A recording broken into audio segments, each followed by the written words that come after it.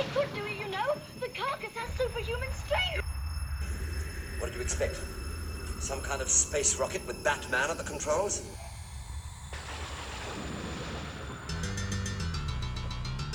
It may have slipped your notice, Captain Yates, but I am not Superman.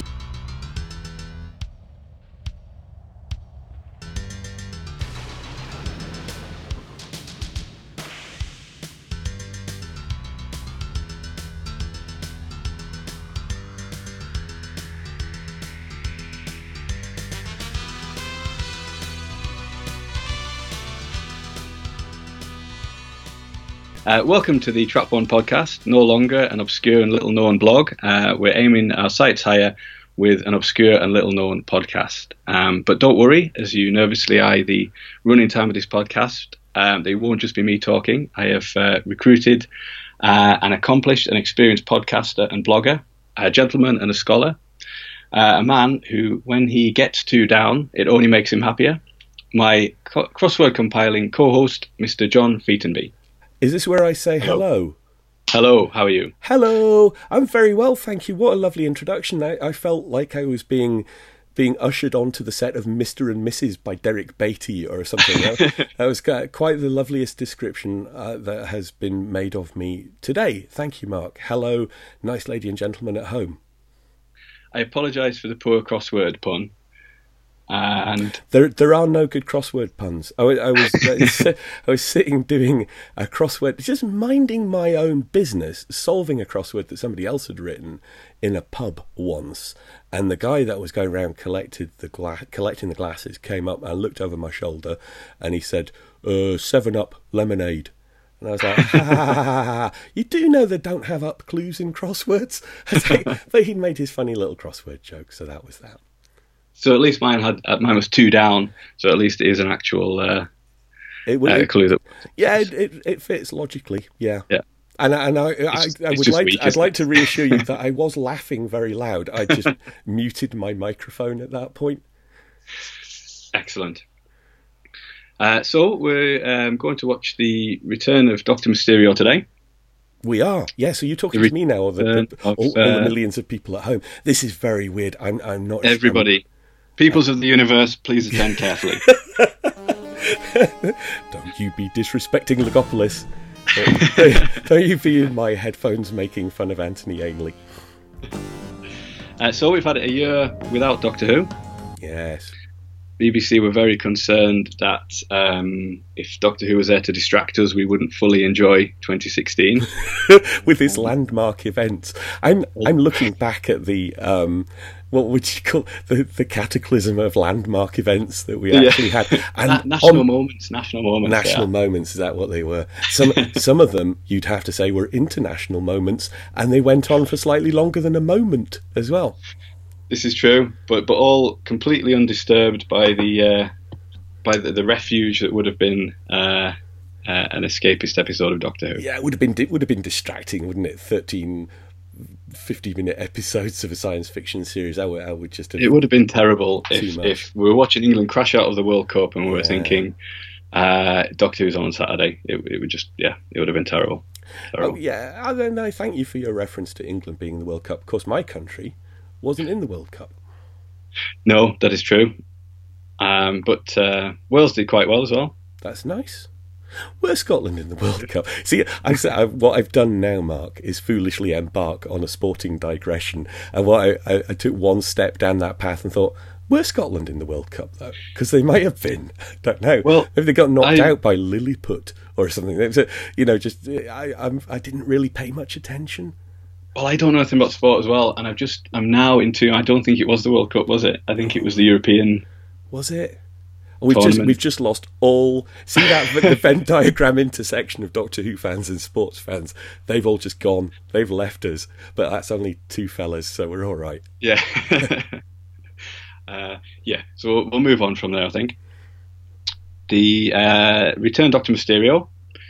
Dr. Mysterio apparently is the name of Doctor Who, the series in South America. Yeah, build that wall. Who are going to make pay for it? Dr. Mysterio. Dr. Mysterio will pay for it. I've got the iPlayer teed up and ready to go. Oh. Is that yes? So have I. I guess the S is for subtitles. Cool. The nice lady and gentleman at home, by the time this podcast is all edited together and available, will be unaware that we have just spent about 18 hours fannying around with technology as I try to bring my inimitable Etch-a-Sketch and pages from CFAX abilities to bear on modern stuff. Look at this, I'm talking to you on Skype while watching the iPlayer. My mum wouldn't have understood most of the words in that sentence. No, it's quite an age that we live in. Yeah, miracle. And the podcast is beamed directly to your phone through the air. It's magic. Astonishing.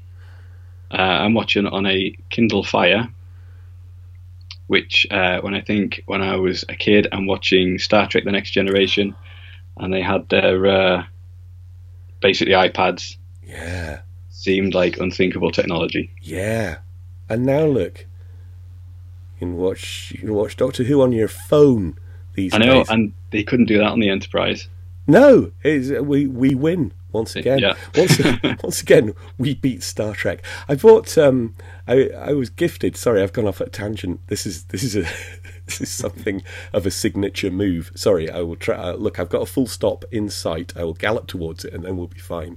I was gifted some HMV vouchers. Given, that's the verb, isn't it? I was given some HMV vouchers for Christmas, and part of what I've spent them on was a Blu-ray set, right? Blu-ray high definition set of the Star Trek animated TV series, which was basically drawn like with about 3 felt tips straight onto acetate, as far as I can see. If I've ever had anything that didn't need the full HD experience, it's that. But there it is. Yeah, I do. I think about that when I watch The Simpsons on HD. I think, is there any difference? Well, I'm watching it on a 2011 iMac, and I've got a little window open here with the iPlayer on it, and then I've got a second window open with Wikipedia on it, because I thought, this is lovely not being in charge of this podcast. And thank you very much for inviting me on it. But it's great. I felt like the burden of responsibility for knowing things or having opinions isn't really on me. It's my job just to sit here and go, yes, boss, si patroni, and things. But I thought, I'll kind of look up some things in case there's interesting things to know about with the return of Dr. Mysterio. And there's some interesting things. But one of the things, and this is on Wikipedia, is talking about Ed Bazalgette. Do we say Bazalgette? I think so, the director. Basil Geety. I thought, Ed Basil Geety, I know him, I know that name from all sorts of contexts. And then the first thing you click on, it says Ed Bazalgette. It said Bazalgette was lead guitarist in the 1980s rock group The Vapors, whose hit Turning Japanese remains a popular one-hit wonder. Were you aware of that? Is that a real thing, or is that a post-truth thing? I was completely unaware of that, but it's Do you know the song, the racist anthem to masturbation? I think, it's on. I think it's on the Charlie's Angels soundtrack from the first movie.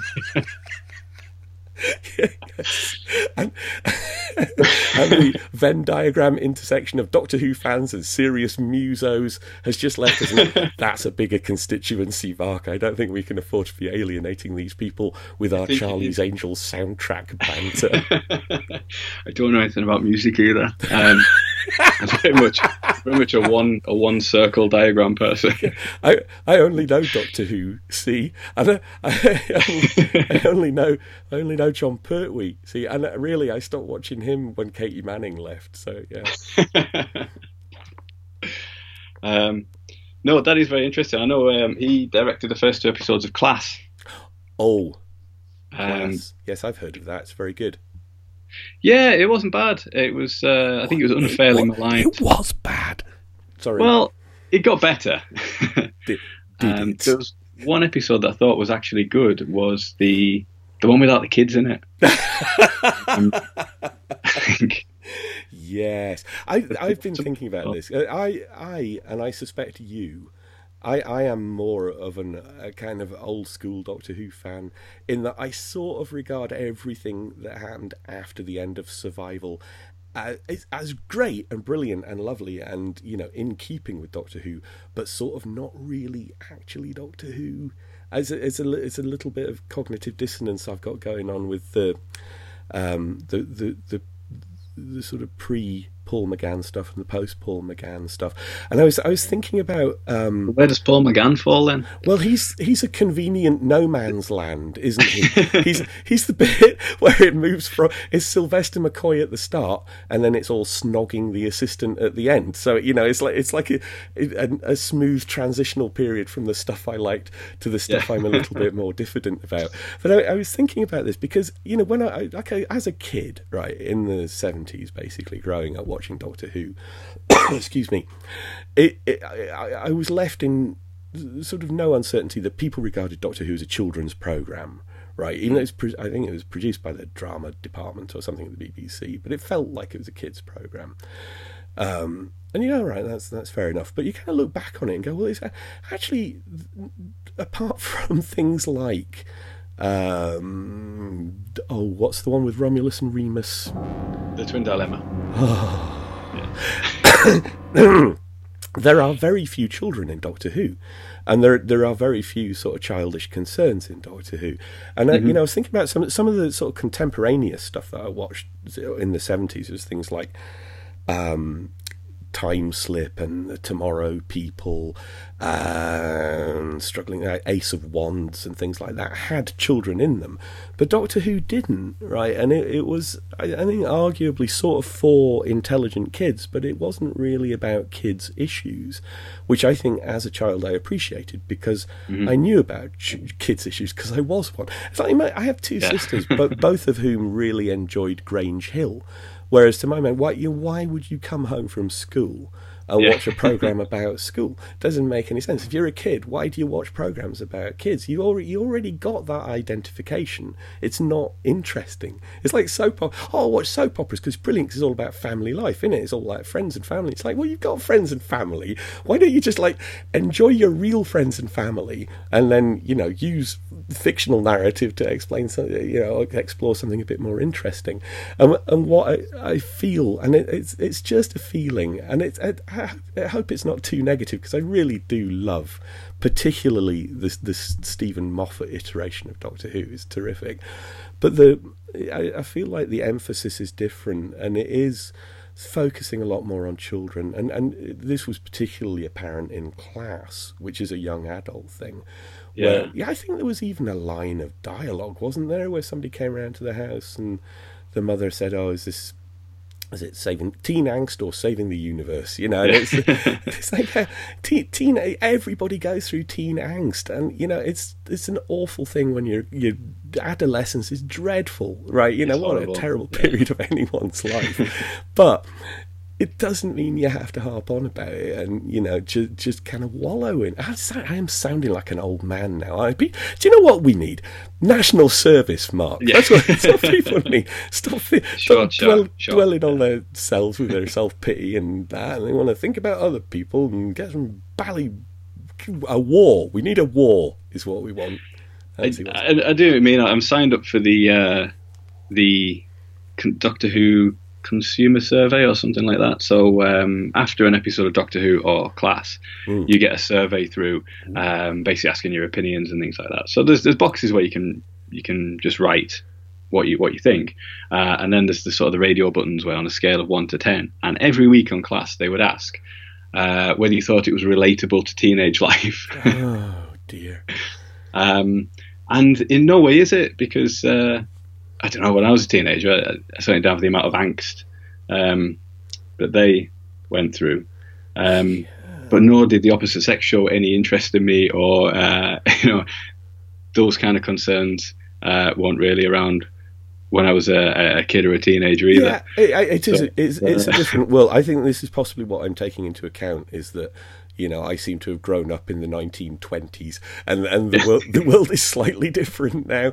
So yeah, this is just I don't even think I had a coherent point to make, but this is just the flailing of an angry old man's fist, and you can basically ignore it.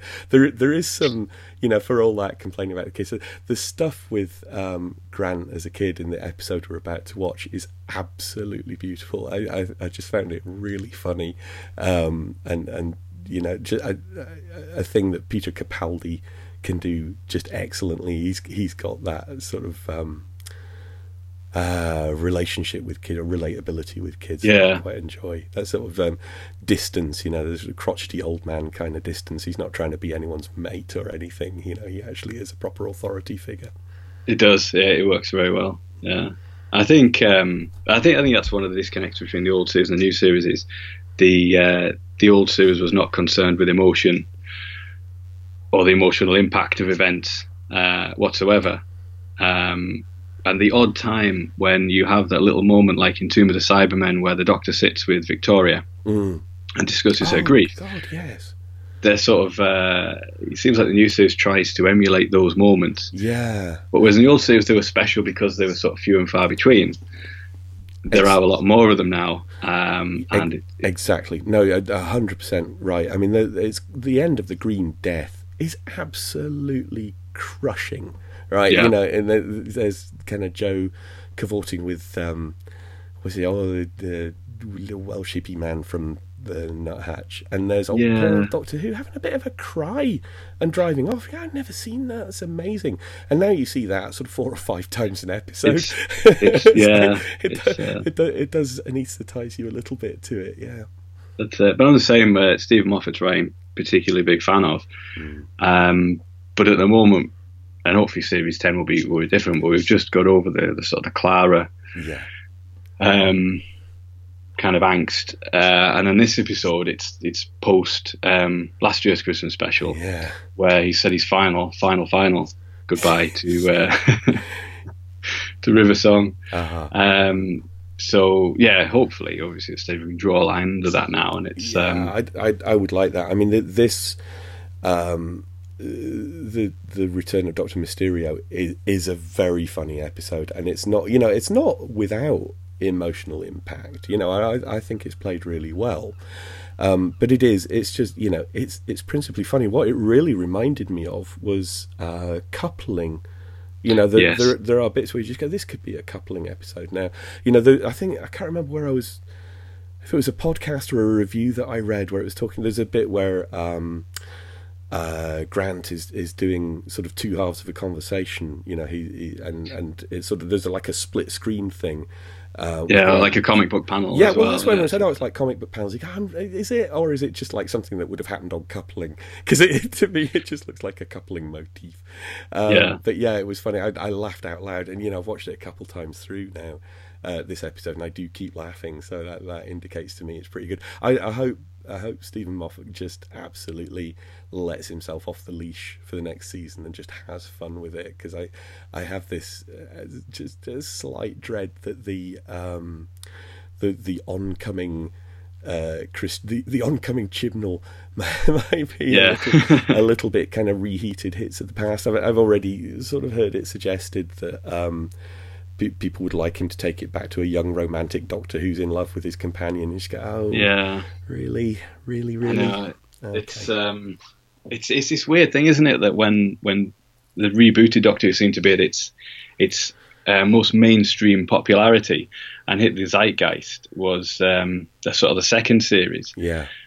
But there's not even many good stories in that series. No.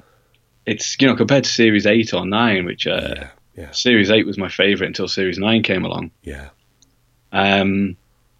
It's it's odd that it's not more popular now, I guess. But I agree 100%. But perhaps we're just emotionally malfunctioning middle-aged men rather than plugged-in zeitgeisty teenagers. I don't know, Mark. I don't know. There is that. Cool. Right. So I'm ready to press play when you are. As am I. In 3, 2, 1. Hey, There we go. So we've got the slowly comic rotating comic panels. book panels. Are you a fan of comic books or comic book movies? Well, gosh, what a huge, enormous, two-pronged question for the first 10 seconds of the episodes. I don't know. Asking if you're a fan of comics is like saying, so, do you like books? You know, Yeah. What do you think of films then? It's like, I like good comics, yeah. I'm really into good comics. Bad ones, not so much. Comic book adaptations, I don't know. I'm very, very fond of Richard Donner's Superman, which came in handy for this episode, I can tell you. Absolutely. I think Peter Capaldi and Stephen Moffat seem to, in the publicity, use that as a touchstone. Yeah. Oh, it is genius, and I went back and had a rewatch of it. And what I always forget, sorry, it's such a good entrance. What I always forget about Superman is that it is actually a 1970s film, and I really like films of the 70s. There's a sort of long decade that goes from sort of pretty much Bonnie and Clyde in 67 or whenever that was, through to, I don't know, probably Heaven's Gate in 1980, where films are just really provocative and interesting. Mainstream films are really provocative and interesting. And Superman is really part of that. Because, the superhero stuff in the 1978 Superman is pretty timeless. But when it cuts to the Metropolis stuff, it could be out of, like, All the President's Men, or Serpico or something. It's that kind of sort of palette of brown, all the browns of the rainbow. But it's a significant 70s film, and it is beautiful. It has spent its money and it takes its time, and I respect that a lot. And it juggles a lot of different things. The sort of serious, portentous Marlon Brando on Krypton stuff, and the stupid, ridiculous Gene Hackman wig stuff. And it all works. It all works really, really well. It's a tremendous film. Film when I was a kid, I watched over and over and over again. Sorry. Doctor's just gone plummeting. Do we know how is he not dead? Sorry, it doesn't matter. I guess he clung on at the last minute. Yeah, all right. Sorry, I interrupted you. What was the film you watched over and over? No, just rewatching the Richard Donner Superman as an adult. Miles better than I had expected it to be. I thought I'd loved it because I was a kid. Yeah. And then I thought, it's going to be a bit ropey, but it is superb. I haven't seen any of the new DC universe, the Suicide Squad or Batman versus Superman, any of those yet? Yeah, I haven't seen Suicide Squad. I was quite a big fan. There was 1980s run of Suicide Squad by a guy called John Ostrander, which I really enjoyed, because it was just a way of DC killing off like a bunch of embarrassing superheroes that we didn't want around anymore. So there's like a pleasingly high death toll in each issue, but the new stuff I've found a little bit just a little bit kind of grimly humorless. The Batman Superman Dawn of Justice, I quite liked it, but you're not allowed to tell anyone that, otherwise they round you up, a van comes and takes you away in the middle of the night. But I thought there's a lot you can take out of it. I do want to see it. I not really read any comics, apart from, I kind of took the time to read V for Vendetta and Watchmen it's a lot and things like that, but not so much any other comics. But I do very much enjoy the Marvel Cinematic Universe. No, that's good fun. This is genius. Then what happens when you get bitten by a radioactive spider?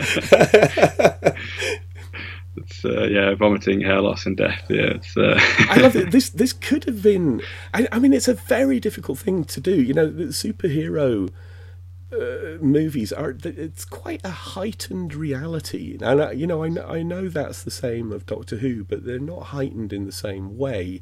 With the Doctor Who, there are sort of there are limits. Well, I just say, and you're going to tell me now about the carcass and all of that. But it did strike me that it would be very difficult to have an actual proper functioning superhero in the Doctor Who universe, and yet somehow seem to do it.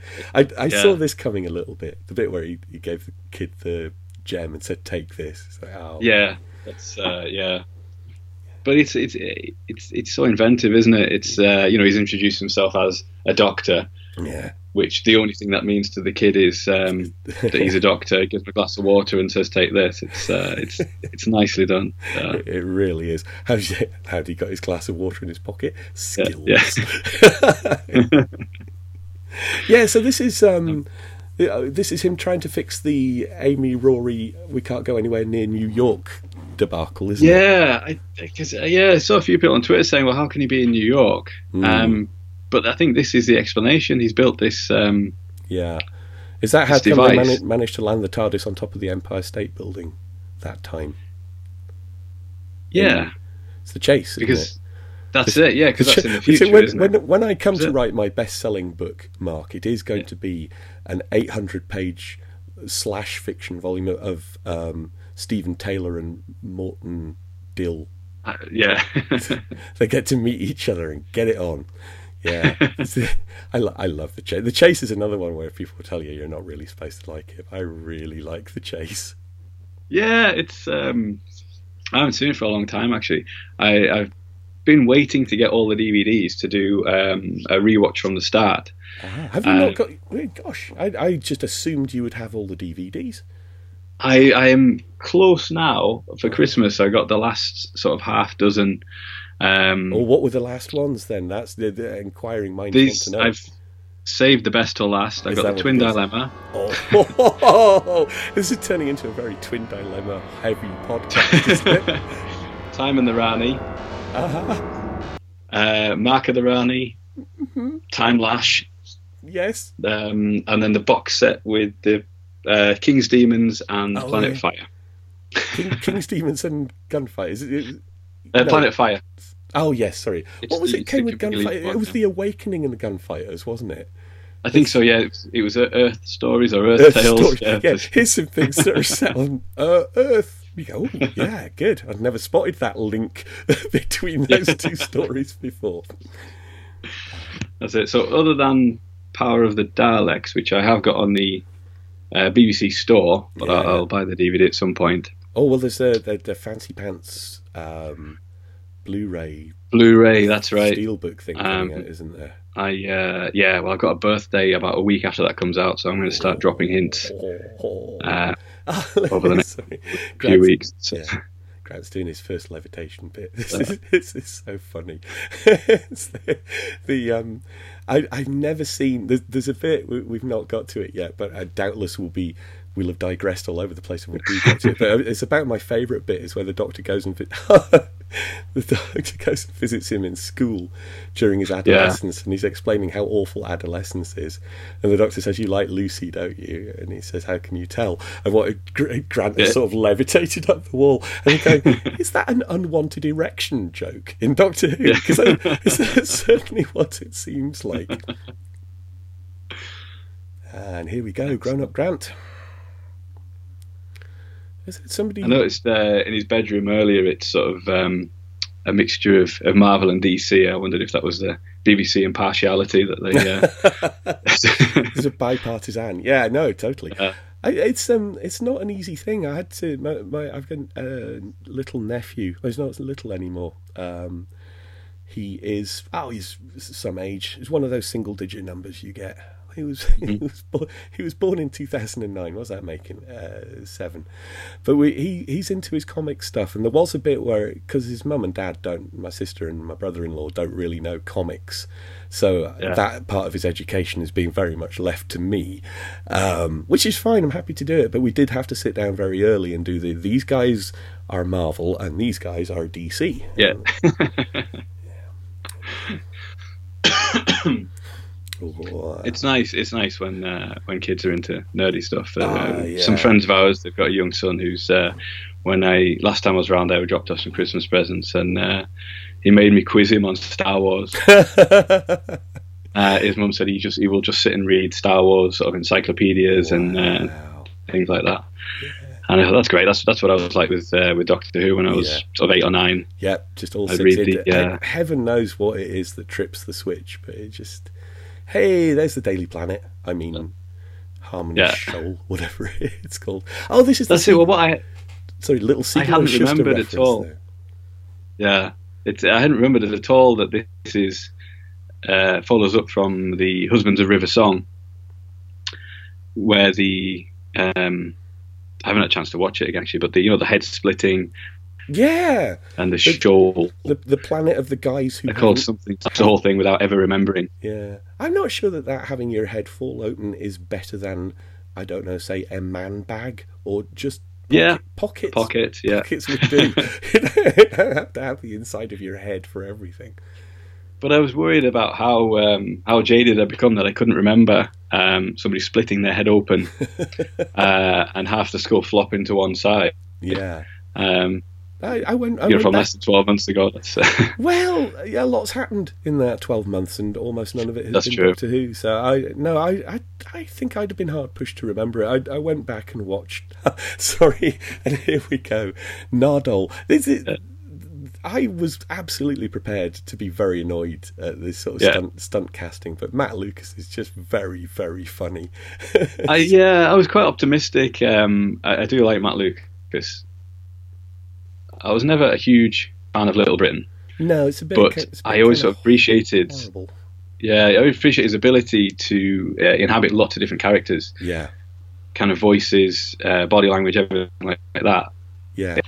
Probably more so than David Walliams. I've always been impressed with him like that. So I thought he'd be. Also, he just seems genuinely likable. You know, to see him interviewed. Yeah. You know, he just seems to be kind of more or less the same person, which is nice. But yeah, I don't know. I'm not quite sure. I mean, who is he? Where's he from? What do we know about him? Not terribly much.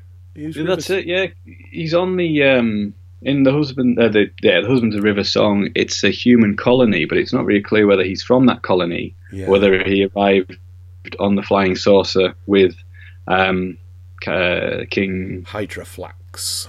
That's right, and River Song. The opening scene actually blew my theory out of the water when the clip was released for Children in Need, where the Doctor and Nardole and Lucy. Threatened at gunpoint, and then the ghost arrives.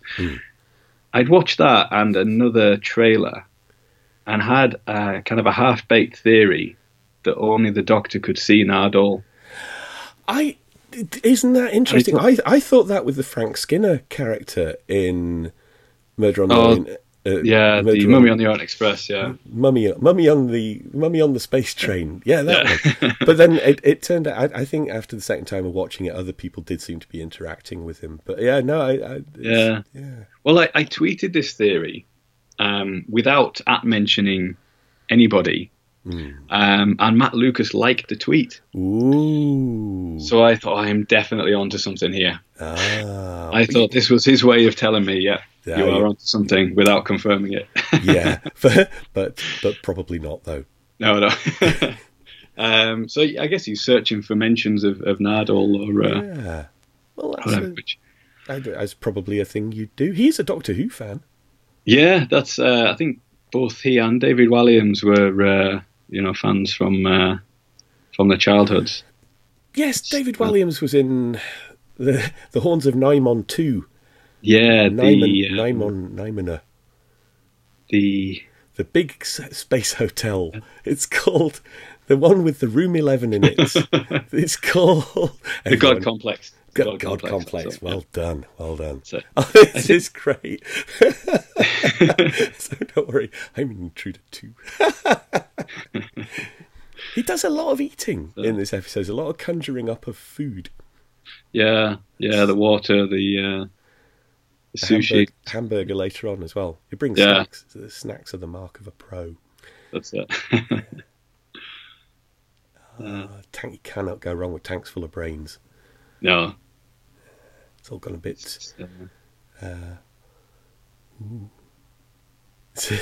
sure this is how eyes work, but hey. It's a good thing.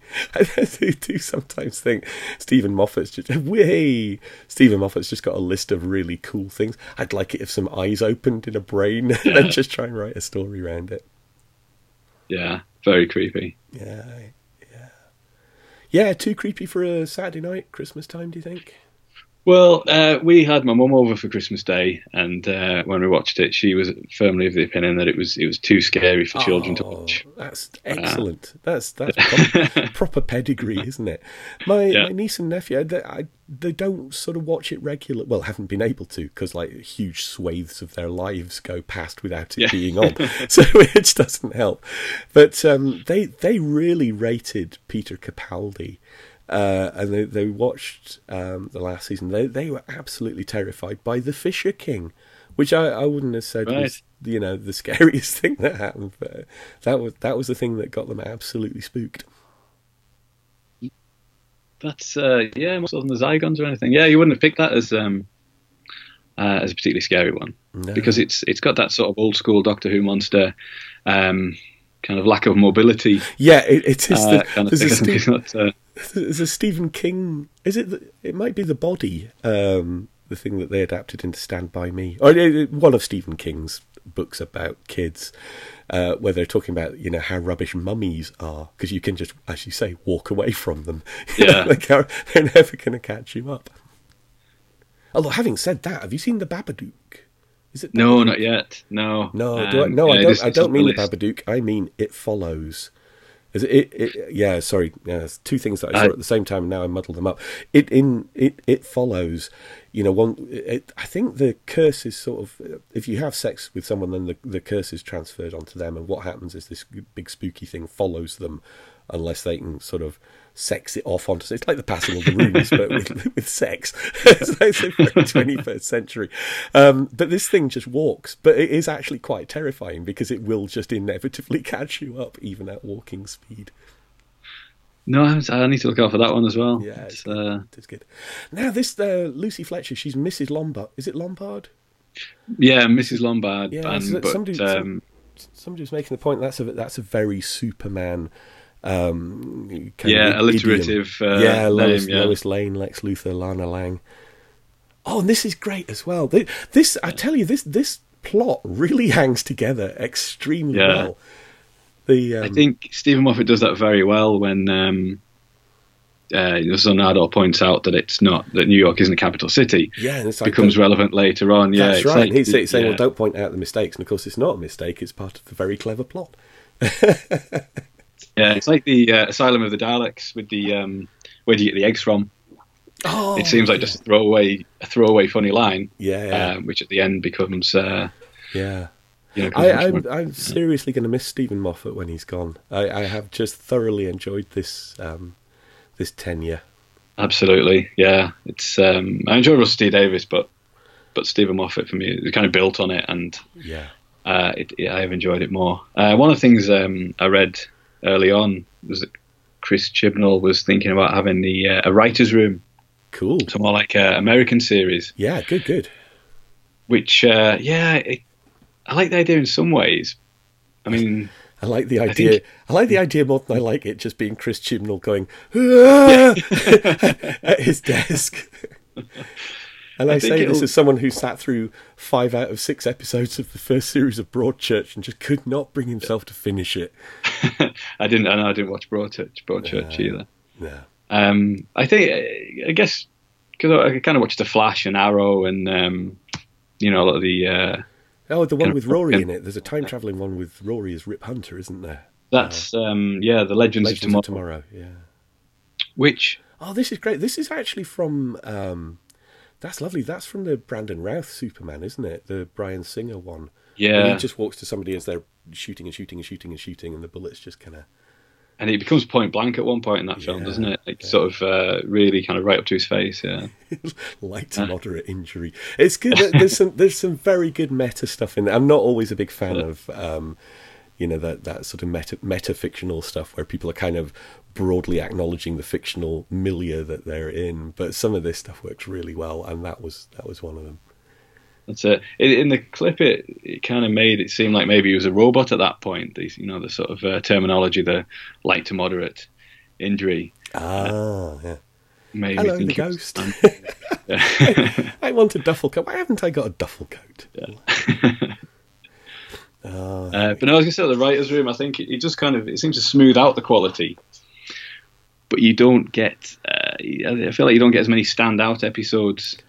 Okay. I mean, feel like, yeah. I don't know. Well, I'm maybe going to agree with you. I really don't know enough about it. I don't know of British series that kind of use that. I've seen it used very well in America. You know, a huge fan of The West Wing.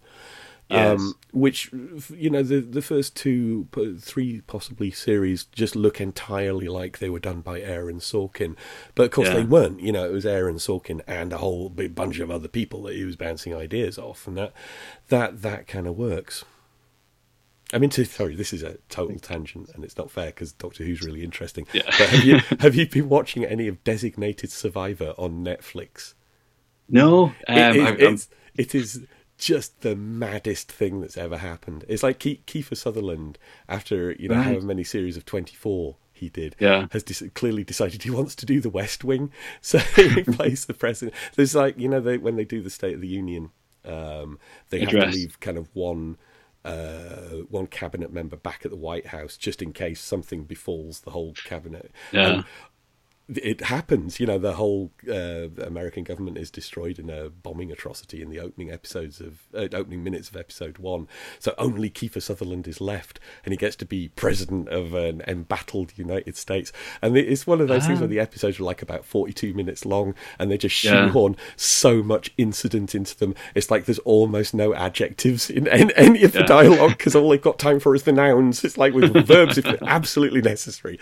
And it's beautiful. It's the sort of thing, and I'm sure it's a writer's room, you know, it just has that whole mark of 12 guys sitting around a table going, and what if this, and what if that? We'll do all of that. I highly recommend it. It's about my favourite thing at the moment. I need to watch Stranger Things on Netflix. There's the new Dirk Gently series. There's just a huge amount that I need to get around to on that. I didn't get on that well with Stranger Things, and I felt like I should have. A lot of people recommended it to me, but I do need to try that. Yeah. The line just before that just reminded me. Just on the when he drops the ghost drops Lucy off and says, "I hope this unpleasant experience doesn't put you off clearing journalism." It's very like the Superman. The helicopter bit, isn't it? Yeah. I hope it doesn't put you off flying. It's the safest way to travel. Yeah, that's. I didn't notice that the first time, but I think reading it, it's. No, it's Nardole is an elephant. Yeah. It's Matt Lucas is doing that William Hartnell thing, isn't it? It's like always be busy. Yeah. Magic. This is great. It is, and then it's surprisingly long scene. This now, a bunch of scenes, isn't it, where they're in her apartment, and it all sort of unravels from there. Yes. Yeah, I didn't see this coming at all. No, it is rather beautifully scripted.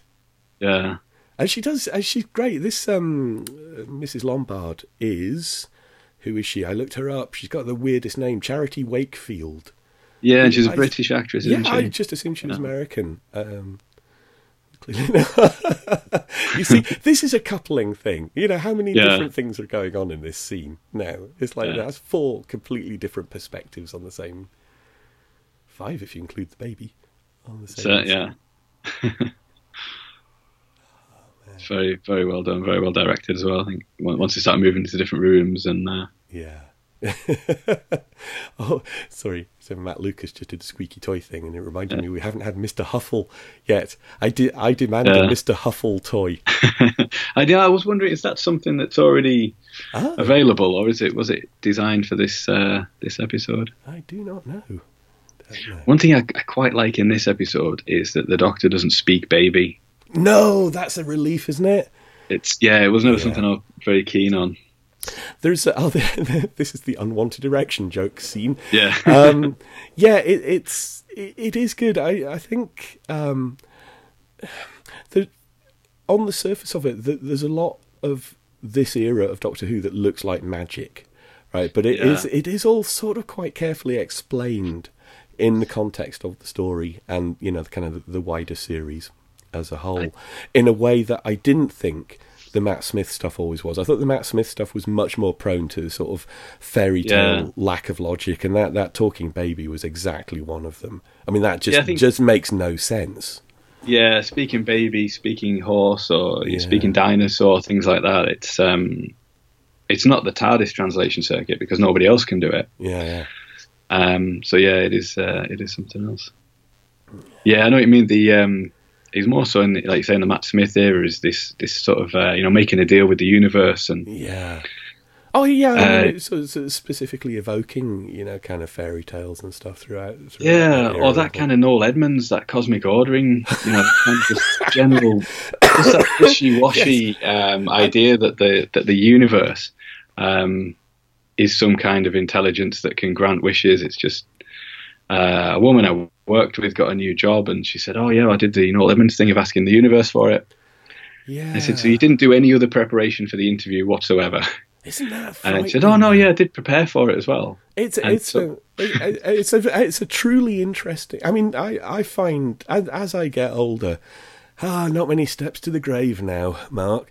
As I get older, I become quite interested just in the way sort of people make their peace with the universe. So as a younger man, I was just very kind of dogmatic and scientific, and very, very into my provable objective truths, and that facts are the same for everybody. And now, and I don't know if this is partly to do with the era in which we live, but I'm much fonder of subjectivity than objectivity. So I don't particularly mind it when sort of people sort of float around having these beliefs that don't seem really to be rooted in anything other than they think that it's true. But it does worry me when people just use it to sort of gratify themselves. It's just like, well, the universe is brilliant and mysterious, and there's absolutely no way we can sort of perceive it all or understand it all. So we're just not dimensionally equipped to. We just see our 3 going on 4 dimensions of it. So it's always going to be largely not understandable to us, and that's great. That's a thing to be celebrated. But you don't then just walk through it making demands of it. That's like what a toddler would do. It's like there's much more interesting things you can do with that sort of view of the universe. No, absolutely. Here's Mr. Huffle. Yeah, that's not a commercially available thing. No. Scotland Yard. Oh, BBC Props Department have come up with that. It's just terrific. I mean, how that gives you any leverage, I don't know, but it would definitely work. Yeah, this is great. This is yet more cleverly thinking something through from different character perspectives, because there's, I don't think we've quite got to it yet, but there's the bit where Lucy says, "Oh, you're not with an agency because you're not used to being spoken to like this," which is terrific, because that means while Stephen Moffat has been writing this, he has been simultaneously entertaining Lucy's perspective and the Doctor's perspective, which I think is quite a difficult thing to do. It shows how far the Doctor has come from Twin Dilemma. I was going to say Logopolis again. Do you and your constant Logopolis bashing? It's one of my favourite. I genuinely love season 8 to series 18. I just think it's. I don't dislike every single second of it is terrific. But it's like everyone goes, "Oh, it's the worst, wasn't it? Oh, poor old Tom. He looks so ill, so unengaged. All those terrible companions." He goes, "Oh, shut up. It was good. Shut up." I don't dislike it really, but I was just going to say about sort of Tegan strolling into the TARDIS, completely unfazed by it being bigger on the inside, immediately recognising it as a spacecraft and just looking for the pilot. That kind of thing. That's where I think the modern series has come. Yeah, it's come on from. There is much more recognition, like you say, of other people's other characters' perspectives and reactions from.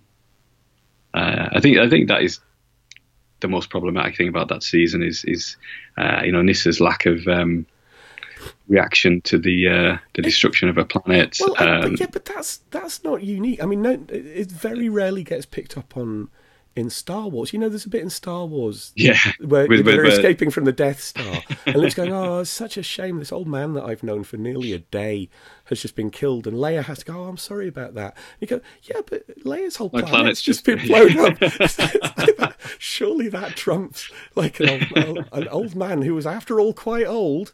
A bit on the Jeremy Corbyn side. Oh dear.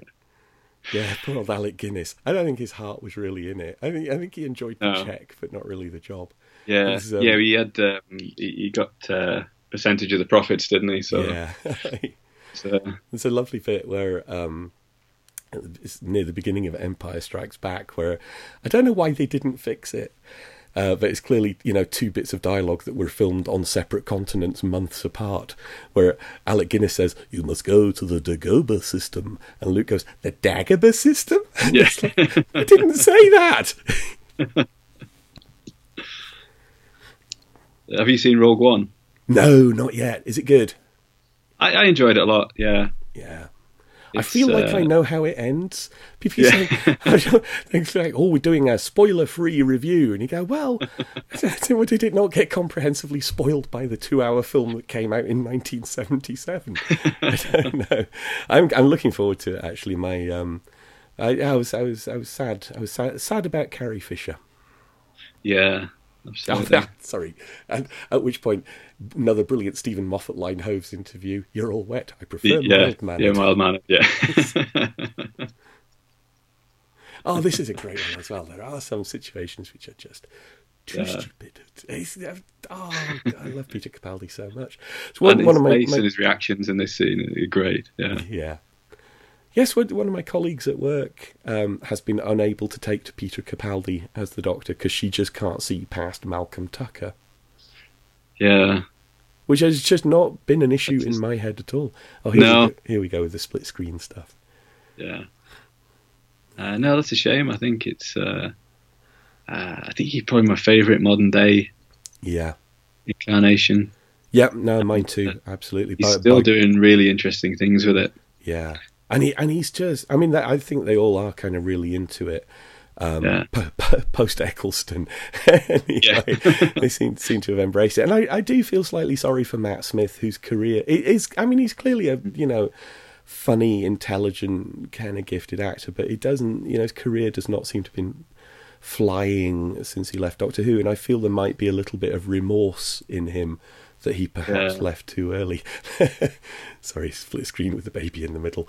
I never noticed, I think last time as well, how the Grant's arm there just overlapped into one of the other frames, and they're not doing it much, but just occasionally there's a slight overlap from one frame into another. Yeah, this is the date thing. This is proper screwball comedy.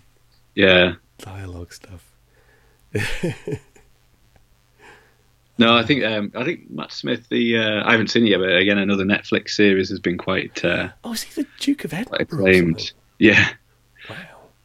I haven't watched it yet, but I think that's probably been his biggest success. Which of the many Ryans was it who was in Drive? Gosling. He directed a film called something that I can't remember the name of. But it's something about rivers, not Mystic River, because that was that other thing. Ah, yeah. It doesn't matter. But it had Matt Smith in it, and Matt Smith is brilliant in it. He's not in it much, and it's the bit where he shaved his head off, so it must have been around about the time of that prom. But he's good and creepy in it, but it's just obviously I think David Tennant's done slightly better in America with the sort of Kilgrave stuff in.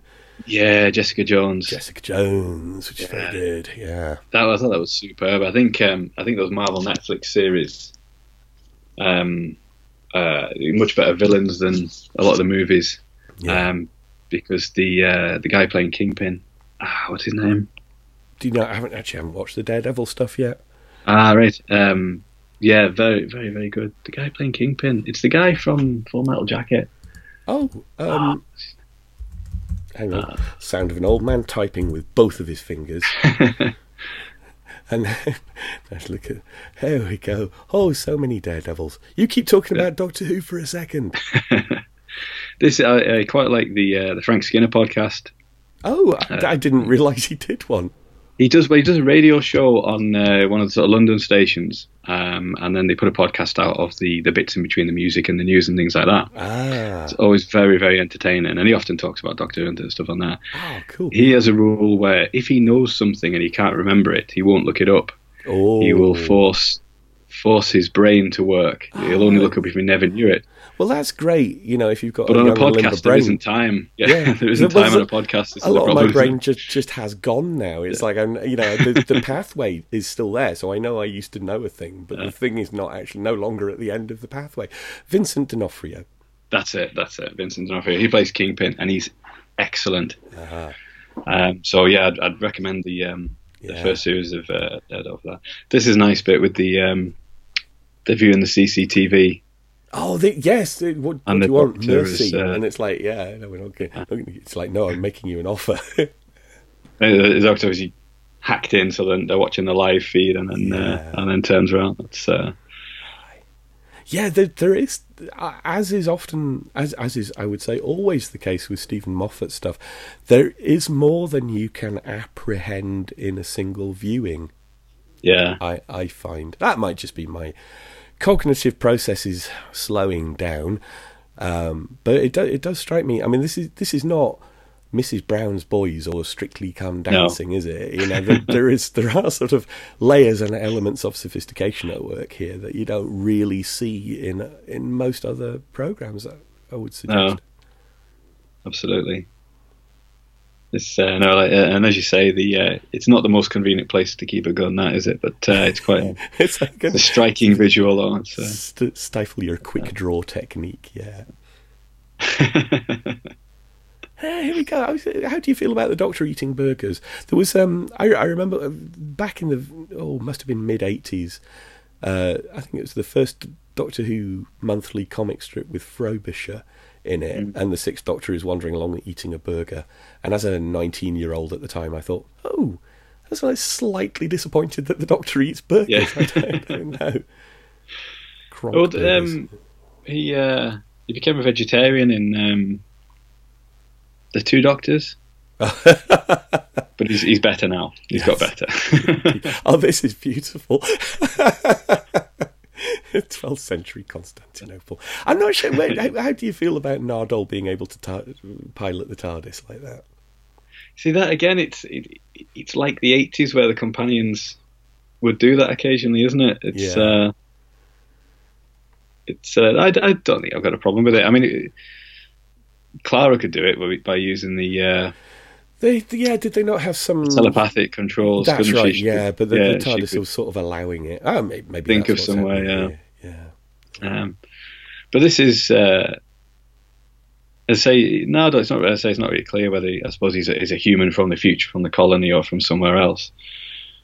But I think it works perfectly well not having a human companion from the contemporary.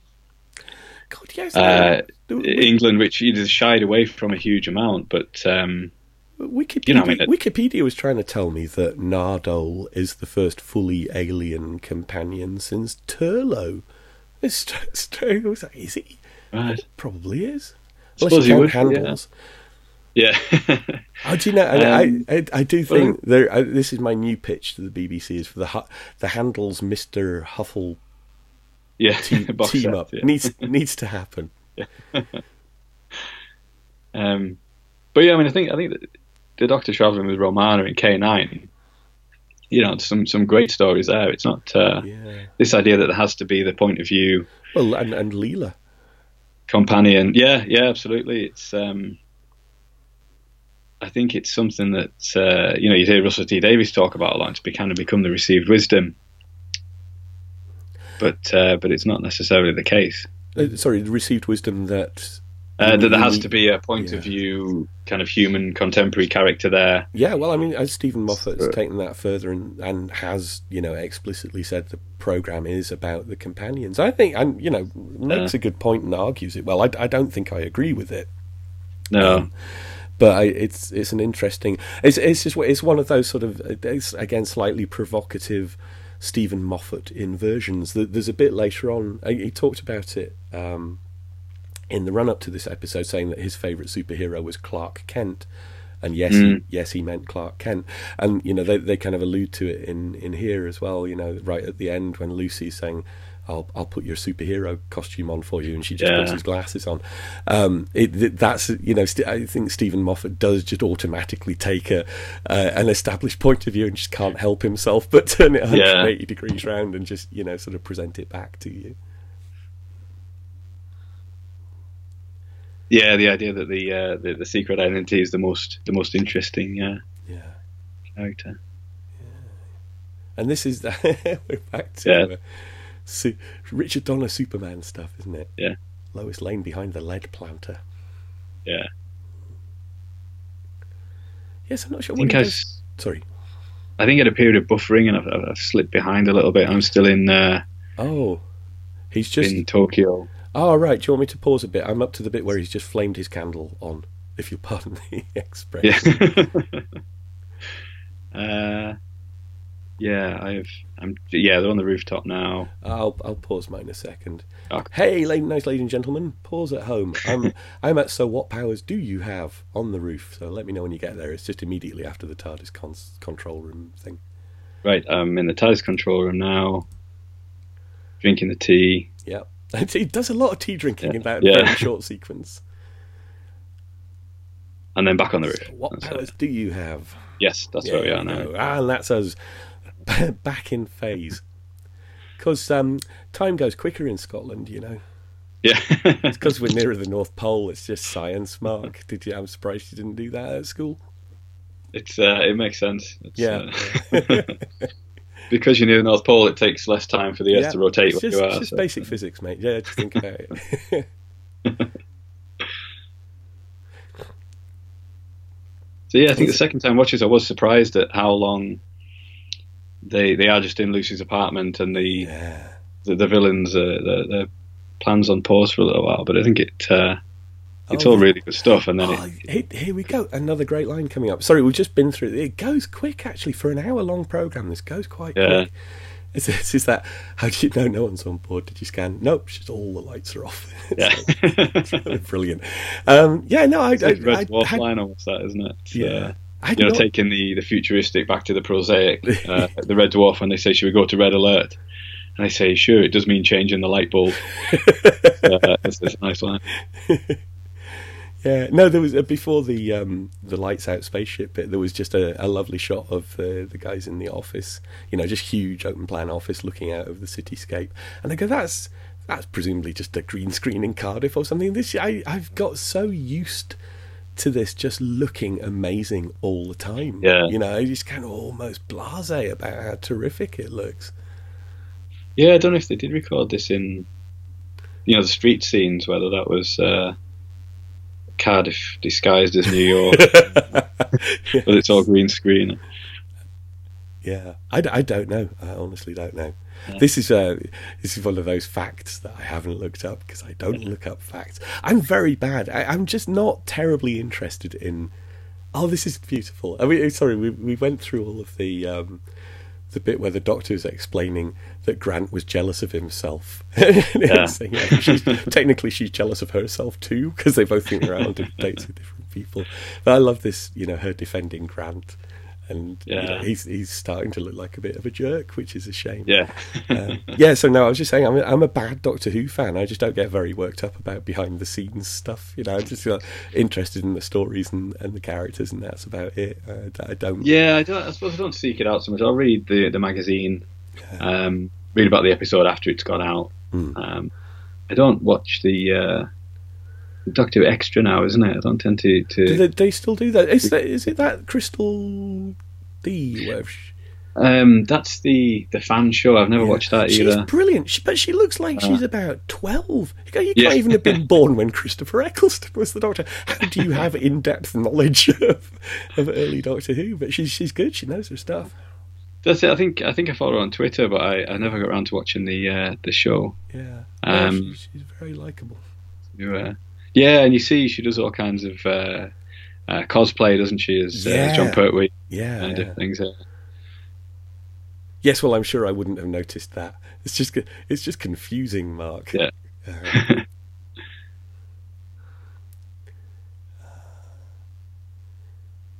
And again, the kind of spaceships that they can realize now as well is just something you get used to. It's they look industrial and less like set, don't they? Yeah, Sets yeah. To, the old school sort of 2 swivel chairs and some big chunky lighty up buttons. Yeah. Yes, and and a teletext screen, as you say. There's I for decades now, I have been not really a fan of CGI. Even when people say, "Oh, you got to go and see Jurassic Park," because they definitely got the CGI to work. And you go and see Jurassic Park, and you go, "Well, dinosaurs all still look like ghosts of dinosaurs, right, rather than real dinosaurs." But we kind of do now seem to be reaching the point where stuff has a bit more physicality to it.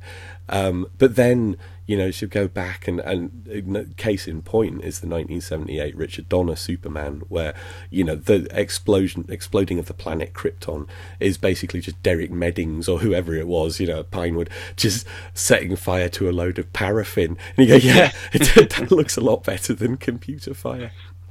That's it. There's some, Rogue One has some advances in CGI. Oh, yeah. Which are not quite there, but impressive. Yeah.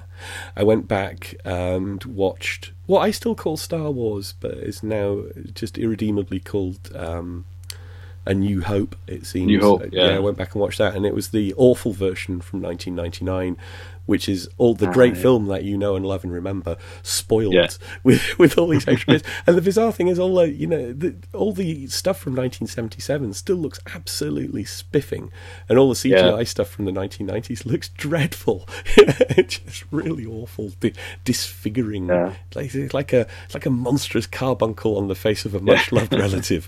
I would say that would be my best way of describing that. I think this is where the Force Awakens recreated that the look and the feel so well, and the texture of it. Yeah, I think I came out of the Force Awakens just absolutely kind of buzzing because it was you're watching Star Wars again. Yeah, well, watching Star Wars, but it's like going back now and watching. Did you ever watch any of the Family Guy Star Wars spoofs? There's one where Lois as Princess Leia is introduced to Mon Mothma, and Peter Griffin says she's the only other woman in the universe, and Lois says, "I don't like her." And you go, at that point you go, actually there are only 2 women in the Star Wars universe at that point, aren't there?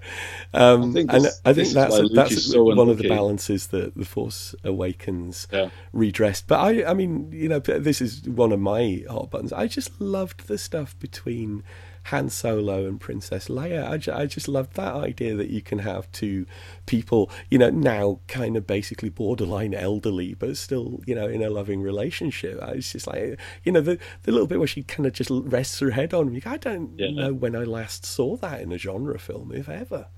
It's really, really nice stuff. Yeah. It's I think Rogue One is probably a more original story. And there's some really good stuff in there, but I didn't quite get the buzz I got from The Force Awakens. Yeah. It just that really just came out, huge grin on my face. Yeah. It was superb. Amen. I was going to say, that's why I always feel sorry for Luke, that the only female human that he meets is revealed to be his sister. Yeah, and he's not even got a properly functioning right hand anymore either. Yeah. These are dangerous times for poor Luke. So now they've worked out the plan. I say kind of Nardole.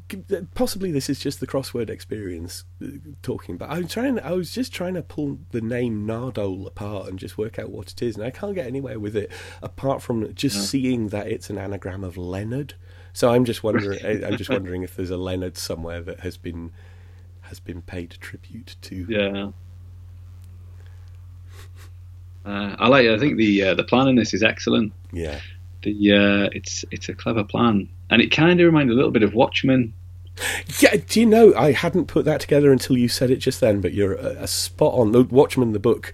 Watchmen, the film. I can't remember how the film ends. It is a point of massive deviation, though, isn't it?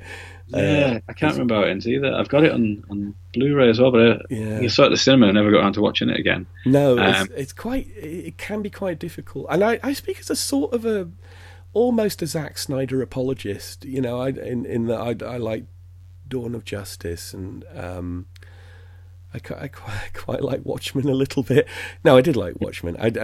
Sucker Punch is dreadful, absolutely dreadful. But I thought his version of 300 was, it's that kind of I think it's almost like he's not very creative, but he's very, very diligent in recreating stuff. And I think, if you can't be clever and interesting, at least be thorough. And he's a very thorough director, so I applaud that about him. But yeah, his films, it's a job of work getting through them. Yeah. But yeah, the Book of Watchmen, where they stage the attack. Yeah. I love that. It's seeded right the way through it, isn't it? All the missing science fiction authors and stuff like that. Yeah. I love Ozymandias. He's one of my. I love that idea. Just a super amazing, guy who is just flawed by his humanity. And that, it's a standard sort of observation about DC is that they just have this fundamental dichotomy, this kind of Manichaean distinction between Superman and Batman, and one is just this absolutely unflinchingly moral creature of the sun, literally powered by the yellow sun, and the other is literally a creature of the night with very, very flexible morality, and that's true. But I think Watchmen escalates that to the nth degree with just Dr. Manhattan and Ozymandias, the kind of a superhuman and a human, but so complicated and different in their outlooks, and how they antagonize each other. It's just amazing stuff. Yeah, but not really terribly much to do with Doctor Who. No. Just the basic plan was it seemed to reminded me a little bit of that. Yeah, no, you're absolutely right. Yeah. Ooh. So this is the inevitable point of the podcast where we just watch the episode for a bit. Are we both still synced up? I'm in the spaceship plummeting. The Doctor is sliding across the floor, picking himself up. Noddles completely in the grip of the. You're completely out of your mind. How is that news to anyone? There's something exactly like. I loved the little glimpse we got of series 10 at the end of this. And by the way, I'm like David Cameron. I'm pumped about Bill. I think just Bill has the makings potentially of a brilliant character. There's like a line she says, she's talking about he's like a professor or a lecturer or something, but I call him Dr. What? It's just so beautifully done. But there's another line of Peter, somebody asking Peter Capaldi if he's mad, and him saying yes, but it's not a new development or something. Yeah, I think this is a Stephen Moffat thing that runs through with the Madman in the Box from right back from the 11th Hour, isn't it? That. Yeah, totally. Gone through both of his doctors. Well, and it's a very kind of interesting take on the Doctor because, I'm a big John Pertwee fan, just because that's who I grew up with, and it's still, there's much more to my fondness for him. Oh, my thing has just. Oh no, there we go. It's not just. The portrayal, and the quality of the series. It's the associations that I have with it because I was a child growing up at the time. But Michael Moorcock, who's a writer I quite like, said, he loved Patrick Troughton and he loved Tom Baker, but he hated John Pertwee because he was just this kind of authority figure who got in bed with the military and all that stuff. And I thought that's kind of a way of reading it, but I don't know. You know, there's always been a kind of subversive, anarchic aspect to the Doctor, and I felt it was there with the John Pertwee stuff. So better than Alan Moore, who just described Doctor Who as being was like someone who dresses as a series of increasingly more worrying paedophiles. Yeah, I read that somewhere as well, that everybody post Hartnell is. Yes. So, do you remember the first story that you saw? Well, it's yeah. I mean, I've got very early recollections of the Sea Devils. But that might have been one of the summer repeats, because they did like omnibuses. And the first thing I absolutely remember, just clearly all the way through, is the Demons. But my dad says when I was a toddler, I used to run through every time, when Patrick Troughton era, I used to run through when I heard the theme music. But I have no recollection of that at all. Well, what was your first? The Happiness Patrol. Which is, I've become, recently, and when I say recently, I mean this year, I've become a lot fonder of the Sylvester McCoy stuff than I've ever been. And I've always, I'm a massive fan of Ghostlight, which I just think is a superb thing. And I moved from that to just watching the rest of his stuff. And I go, actually, I've been a little bit unfair to Sylv. I think, certainly that last season is pretty powerful. I think yes, seasons 25 and 26 are among my favourites, because it was my era I started watching it. I think I missed Remembrance of the Daleks on broadcast. Yeah. But I think it was probably people at school, because I was 8 or 9, talking about it, that made me tune in to watch the Happiness Patrol. Yeah. And yeah, I just loved it right from the start. Yeah. I mean, I imagine a lot of the subtext was over my head. Yeah. At that point. Isn't that interesting? It just goes to show, I think if you have that predisposition, to like Doctor Who, you will just like it when it's time for you to like it. As someone said, the best Doctor Who is the one that was the Doctor when you were 8. And I've seen nothing to contradict that. But the Curse of Fenric, just stayed in my memory, and once I kind of got them on video to begin with, VHS, things like that, always remained a favourite. Yeah, I think it's a terrific story. Oh, here comes Unit. Up to Unit store, beautiful office. Yeah, some nice foreshadowing as well for the. Because I didn't know whether this. This little bit here was going to be throwaway. That is creepy. Yeah. Like you get sometimes, it's something can come back. But I think the fact that the same villains have been in the last 2 Christmas specials seems like it's going to be a big point for. Looks and like... you'd never notice that scar if somebody didn't previously have it. It's... Well, maybe people are just polite. Don't mention it. Did you cut yourself shaving this morning? This is lovely. What a lovely resolution. I like it when a Christmas episode ends with everybody sitting around a table. Although there's no Christmas dinner, and this just has not been a Christmassy episode, has it? No, other than the opening. Very beginning, yeah. Yeah, I think that was the one nod to it.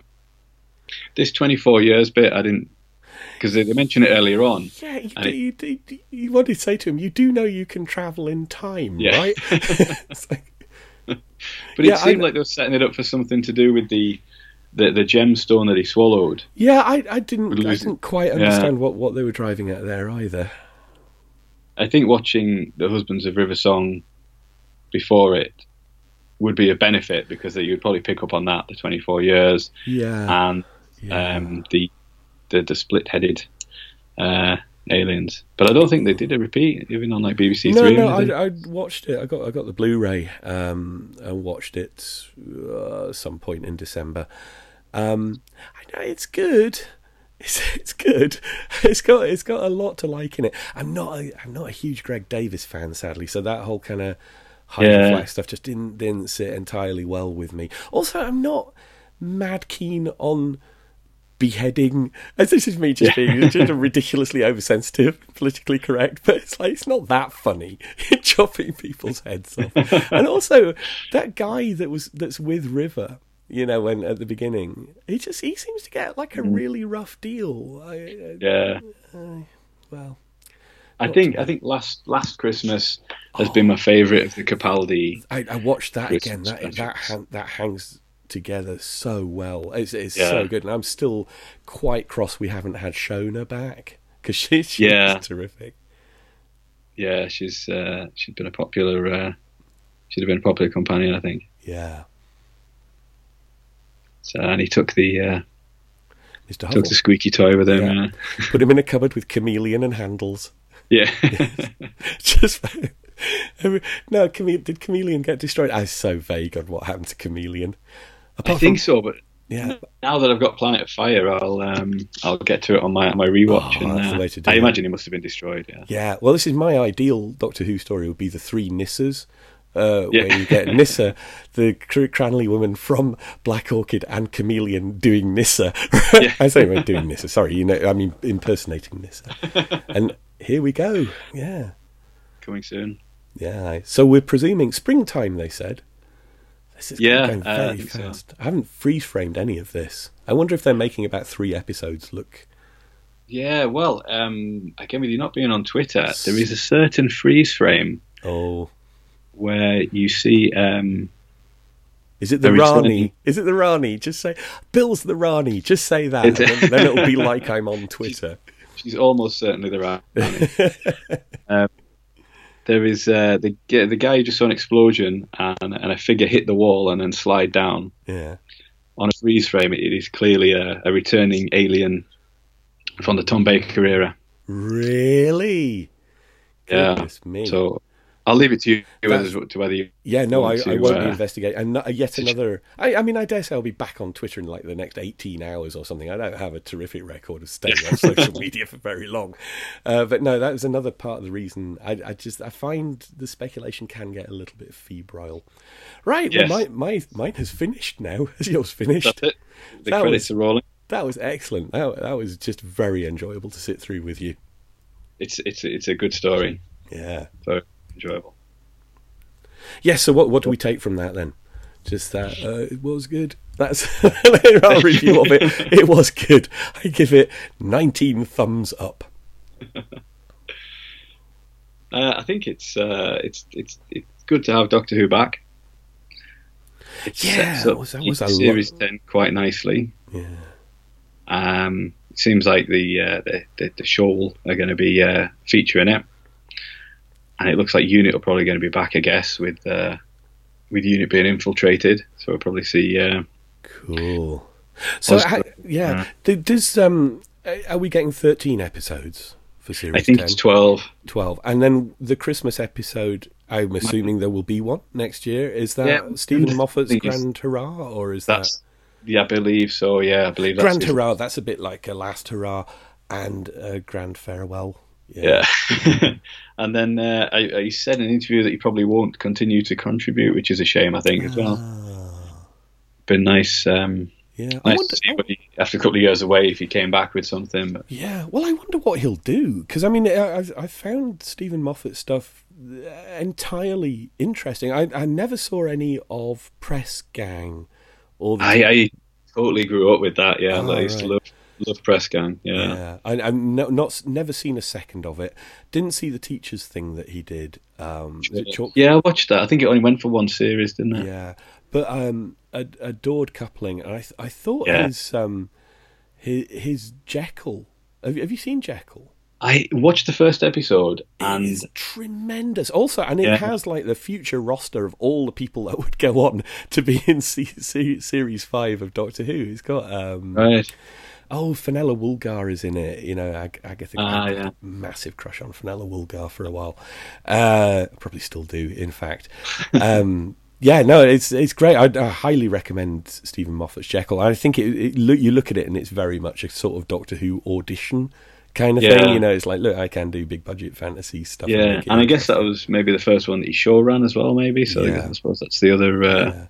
But he will be going on and doing something. That is my point, and it will, whatever it is, be quite interesting to have a look at. His Hollywood career was put on hold to take over Doctor Who, wasn't it? Because he wrote the first Tintin, and it was a 3. Although the sequels never materialised, have they? It was going to be a 3-movie. Yeah, I quite enjoyed it. It's I enjoyed it. I've got a 3D Blu-ray player. I never saw it at the cinema, but I've watched it a couple of times in 3D in the comfort of my own home, and it's very good. It is one of there are very few films that kind of make a proper plausible argument for being filmed in 3D. Yeah. Tron Legacy, interestingly, is one of them. But Tintin is another one. It really uses the 3D quite interestingly, and as a proper dimension, not just a gimmick. It's, it's there was a spate of films that were then kind of retrospectively fit with 3D, wasn't there? After that, what's it called? The Avatar. Avatar, that's it. Yeah, that was. Whoa, I have opinions about Avatar. There's something like 5 sequels on the way, isn't there? He's such a problematic character. It's like, if you watch Terminator and definitely Terminator 2 are just staggering films. Terminator 2 is a genius film. Aliens is a brilliant film. And then you watch something like True Lies and go, oh, what? And then, it's like, just why would you do that? And then Titanic, which is like half of Titanic, is phenomenal. The bit where the ship is breaking and it's groaning and you can feel it dying and people are falling in the sea is amazing, but you have to get through like a fucking hour and a half of I'm having a little dance now with me fancy lady. It's like goes on forever, and it's just like, James Cameron, why can you not just settle to what you can do? But I loathed the Abyss, not the Abyss, Avatar. Yeah, it's just such a tedious, irritating film on every level, and so offensive. It's just like such a. It's like I'll tell you what. I'm a rich old white man. I'll tell you about indigenous cultures and colonization. It's like, yay, go for it. Tell us about sexism once you're done with that. It was. I think for some reason at the time, I'd recently watched Pocahontas, which I'd never seen as well, and it is so close. I bet Pocahontas is the plot points of Pocahontas. Yeah. It just feels like a sci-fi kind of take on it. Yeah. They should have put some songs in Avatar. That would have made it longer. So you won't be going to see is it 4 or 5 sequels? I'll be dead by then. Slowly, yeah. Be relieved of all responsibility for going to see them. I wouldn't have thought so. No, I would imagine there's other stuff I'll do before I go and do that. Maybe it seems like a long time to leave it as well. Yeah, maybe if they stop making new films and all the old films get mysteriously deleted in a film accident, then I might. But I think it would take something like that. Cool. I think. Are we coming to a triumphant stop? We could wrap it up. I think that's we're just an hour and 47 minutes. Yeah, I'm just hitting an hour and 47 here, so it sounds like we've recorded the same thing. That's nice. If this is recorded, it's well, I shall find out. Brilliant. Cool. Well, thank you very much for your time. It was an absolute pleasure. Thank you very much for asking me.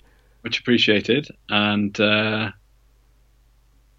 don't know how to finish it. It's impossible. Can't be done. It's just that's why you just have to keep talking forever to avoid the embarrassment of having to say, right, we're finished. There's Charlie Brooker has neatly sidestepped this problem by just go away at the end of his white things. He used to do a thing on Radio 4 called So Bad It's Good, like a little half-hour panel show, which was quite funny. But at the end of it, he just used to go, end of the show, end of the show. That was the end of the show.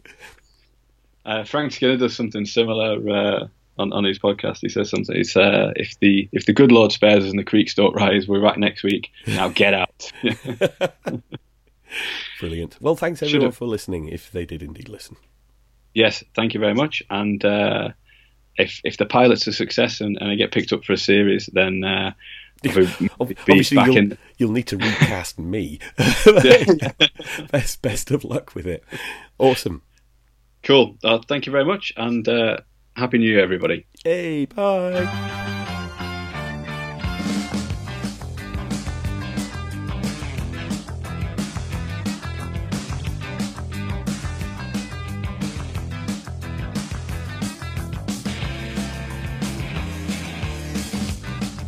Your picture of me and you.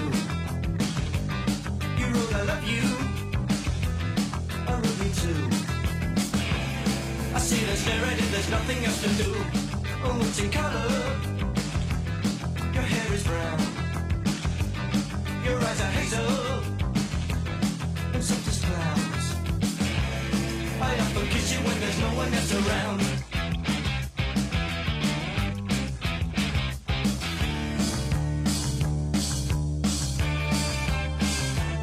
I got your picture. I'd like a million of you all around my cell. I want a doctor to take a picture so I can look at you from inside as well.